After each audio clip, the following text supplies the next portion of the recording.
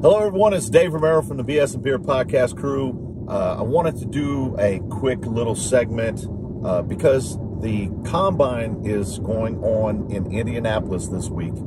And I wanted to get this opinion out before the Combine because I think some things will happen and I feel so strongly about it. I want to get it out early, get this opinion out early, so that if it happens, I can pat myself on the back. And then two, if it doesn't happen, then by draft time, everybody will forget about it. No, I'm just kidding. But I wanted to talk about some problem solvers potentially at 29. And I call these guys high ceiling underachievers. Now, these are players.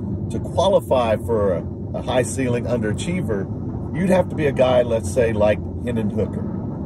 Hendon Hooker was on his way to being a top prospect in the draft. Who knows exactly? Because he was an older guy to begin with, and there was a lot of talk about how maybe it would drop him in the draft. But at the end of the day, if he played outstanding, like let's say right after the Alabama game where his stock was really high, I don't think anybody would have cared that he was a pretty old rookie, which I think he'd be 25. Well, then he went and got injured. So that drops his stock even more. He didn't finish the season. So now there's a lot of question marks. So he's going to slide down. Now, I know a lot of Saints fans are high on Hooker. I am too. I really liked the guy in college. Mainly, I like the fact that when he played against what would be considered better competition, they came out strong against Alabama. The way he played, he kept up with them. But a lot of times, in my opinion, you can watch a guy that gets hot early, but when the pressure starts increasing as the game goes on and the other team starts making plays and scoring, then the weaker competition just kind of folds, right? The next thing you know, instead of keeping up, they throw an interception, they fumble, they whatever. But Hooker did not. Hooker kept applying and matched Alabama point for point, big play for big play. And to me, that's what I want as my quarterback, a guy who obviously doesn't fold when the lights come on and there's a lot of pressure. So he would obviously qualify. Now, there's another guy who in doing my research, who I've gotten really high on, and that is Tanner McKee for Stanford. Tanner McKee is 6'6", 230, has a cannon arm, and played on a team that only won 3 games. So he qualifies as a high ceiling underachiever because of the fact that he played on a team that wasn't very good and it didn't allow him to showcase his talents. So if you look at his attributes, he has a cannon arm, he's accurate, he processes very quickly. He's also a big guy that's athletic. Now, he's 6'6", 230. He's not the athlete that a 6'1", 210-pound guy would be, but for his size, he's athletic. He can throw on the move. He throws accurately on the move. I'm not suggesting that he would be a dual-threat quarterback. Actually, I think he's the type of guy that would have been a top 10 pick, 15 years ago when that was your stereotypical quarterback, your Tom Brady type quarterback that just drops back in the pocket, reads the defense, and throws the ball quickly. So basically, I'm saying you would get a quarterback that would be your stereotypical old school type quarterback, but does have the ability to run when necessary. He's not just a statue in the pocket. So he gives you some flexibility. I watched some video on him over the weekend, and I've watched quite a bit since, I don't know, the end of the season, but particularly, and I saw things where his offensive line, one of the worst offensive lines in college football. It was awful. When he wasn't running for his life, he was playing pretty good football. He was accurate.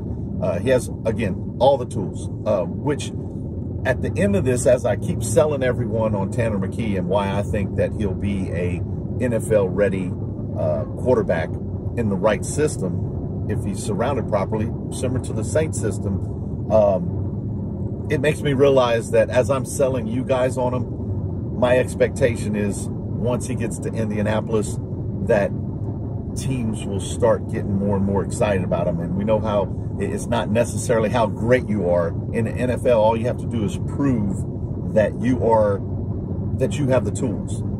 And once you prove that, some team, there's just not enough quarterbacks. Some team will take a chance on you. So I'm thinking that, and this is why I wanted to do this video, is I'm thinking after Tanner McKee goes to Indianapolis, goes through the process, because he's a very smart quarterback as well.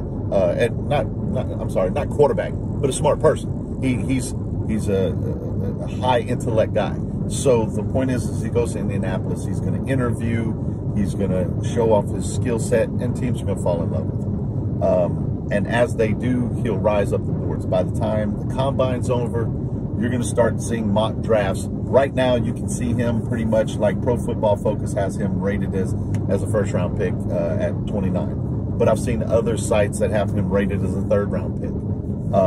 But I think that after the combine, we will start seeing Tanner McKee as a first-round prospect in most mock drafts and draft boards, big boards. And so we'll start seeing him move up. And as I alluded to a little bit earlier, and I'll end on this thought, we often see NFL quarterbacks, even top 5 picks, fail.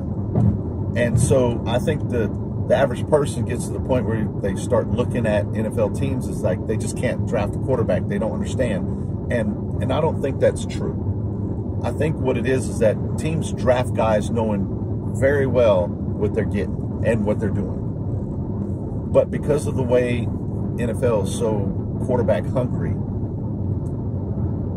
they're willing to take their chance that if somebody has the right tools, that they can groom them.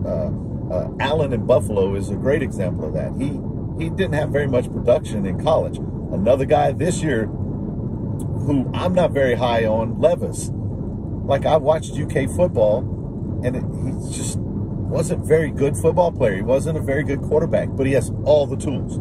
He's a modern day quarterback. He's like Allen in Buffalo. He's big, he's strong, he has a cannon, he's fast, I don't want to say elusive. He's a very, very good athlete, right? So he has all those traits, and he's considered a top 10 pick.